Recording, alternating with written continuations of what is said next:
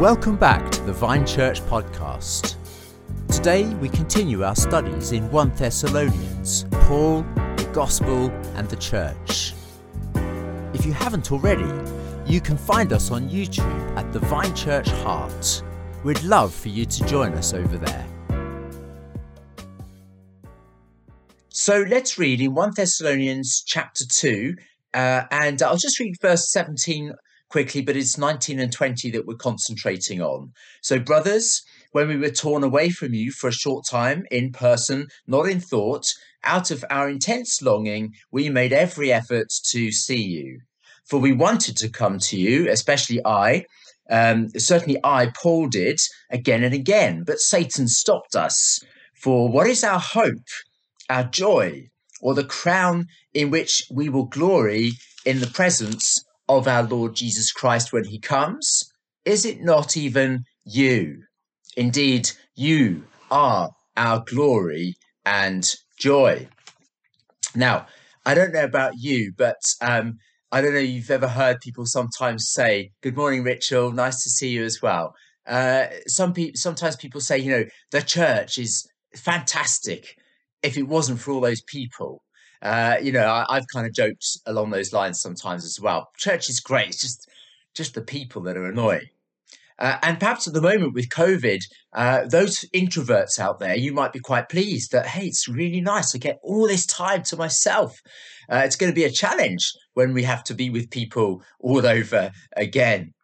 But for Paul, quite clearly, it is all about the people. He loves them, he longs for them, he cares for them, he prays for them. When he gets no news from them, he's miserable. There's a quote by a guy called Chrysostom, who was a church father back in the 4th century. And he says this in a sermon he was preaching to his congregation. He said, "There is nothing I love more than you. No, not even light itself. I would gladly have my eyes put out 10,000 times over if it were possible by this means to convert your souls. So much is your salvation dearer to me than light itself. This one thing is the burden of my prayers, that I long for your advancement. But that in which I strive with all is this, that I love you, that I am wrapped up in you, that you are my all. Father, mother, brethren, children." What a beautiful thing to say. I am wrapped up in you. You are my all. For him, it was all about people. For Paul, clearly, it was all about people. And it's interesting to note, isn't it, in verse 18, that when Paul says that he's been prevented by Satan from going to be with the church again, to visiting them again, what we see there is that the accuser is opposed to Christian fellowship. He's against people getting together and having meaningful fellowship. He stopped Paul from going back because he hates Christians having fellowship with one another. He hates Christians getting together. And, sometimes you hear something which has some truth in it, which is this, that if Jesus had died just for one person, only for you, then he still would have done it. And I get the point, and it's important. Yes, of course, he died for you. That's the foundation. But it's missing something. In a sense, it's a bit of a hypothetical statement because Jesus didn't just die for you. It tells us in Ephesians 5, Christ loved the church and gave himself up for her. Actually, the church is what Jesus loves and died for. It's his people. And so therefore, of course, the accuser doesn't want the church to function and to be together. So next time you sort of think, I don't know if I can go to this meeting. I don't know if I'm going to be able, I'm a bit tired or whatever. I don't like Zoom. Or perhaps in the future when we're back meeting up in person again, you could sort of say, I don't really like meeting. I have to get in a car. Do you mean I have to drive? I have to go to a meeting? I'd much rather have a nice swift hour on Zoom. It's much more fun and quick and easy and so on. But actually, I would say, in a way, those issues are secondary. I mean, yeah, there are better ways of doing meetings. I think sometimes actually meeting on Zoom is better. Actually, Alpha's working brilliantly on Zoom. But nevertheless, those issues are secondary. The primary issue is, in a way, I don't care what the method is. I just want to be with God's people. That's what's important. So therefore, I'm not going to next time you sort of think, oh, I don't know if I'll bother. Well, actually think about who might be quite pleased about that, who is getting his way in stopping you from logging in or joining in with that person, with that group, with that meeting. And so what we find, of course, here with Paul is that it is as a leader that he wants to be with the people. People matter to Paul. Paul invests in people. Whatever you're doing today, whether you're working for schools, whether you're working on building projects, whatever your job is, you are investing in people. More than anything else, what we're doing is trying to invest in making lives better, investing in human beings, because God loves people. And of course, especially we see here his church, we're investing also in his church. Now, the question is, we can ask in verse 19, what is it? Paul asks a question, actually. He says, what is our hope? What is our joy? What is our crown? Now, you might expect Paul to say, well, obviously it's Jesus. He's our hope. He's our joy. He's our crown. And in fact, in 1 Corinthians chapter 1, it says, I will only glory in Christ and his cross.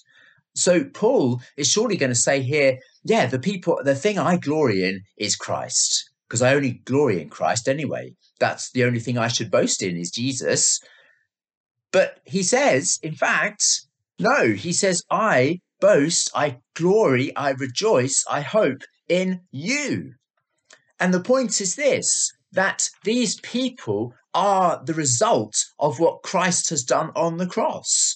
So in a sense, the two are inextricably linked. You can't glory in Christ and his cross without glorying in his church. And you can't glory in the church without glorying in Christ and his cross. The church is what he has come to create. And so Paul answers it and he says, is it not even you? Who do I glory in? Is it not even you? Now, he's not saying there, because there is an even in there. It's Kai, which is an even you, not even you. He's not kind of saying, well, yeah, it's even you lot. I suppose if I have to put up with you, it's even you. But no, what he's saying is this, look, the very people who have accused me, that I've been accused of not caring for people, not caring for the church in Thessalonica. The very people who my accusers say I'm not interested in, they are the very people that I am most interested in. They are my glory, my joy, my crown. They are the product of my work. They are what I've invested everything in. It's people. That's what I've put my life into, that they might be changed and transformed. And so he says that you are my hope. That means he's confident in them. You are my joy. That means he presently rejoices in them. And you are the glory, the crown of glory. When Christ returns, you're going to be the crown, the Stephanus, the victor's crown, the Olympian crown. You're going to be the crown that I'm going to present to God. You're the ones that I am rejoicing in because you're a work of God. You're a miracle of God. You're a trophy of God. So I'm rejoicing in what God has done in you. Good morning, Dave Harper. Lovely to see you. I'm about to draw things to a close. I'm sure you've been with us. But he says, you are my crown in which I will glory. So here's the thing, folks. We are stuck with one another. Not just in this life, but we are stuck with one another for all eternity. We're going to take our relationships into heaven. We're not going to take everything into heaven, but we are going to take relationships into heaven. So let's invest in the things that are going to last in forever, which is friendships, which is people. When Paul gets to heaven, he's going to see this huge crowd, and some of them will be converts from Peter's converts, and then there'll be his guys, and he'll make a beeline for them because they're his glory, his crown, the one in whom he rejoices before God. Look at what you did in these people, God. And so I finish with that point. I want to encourage you that, we're going to be with one another. So therefore, let's value one another. Let's not turn in on our shells right now. I think it's easy for us to do that. Let's not close in on ourselves, but let's keep remembering we're here to invest in people. So let's pray. Lord, we thank you that it is people that you came for.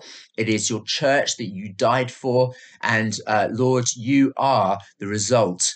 We are the result of your grace and your work on the cross. May we invest in one another. Help us to love one another.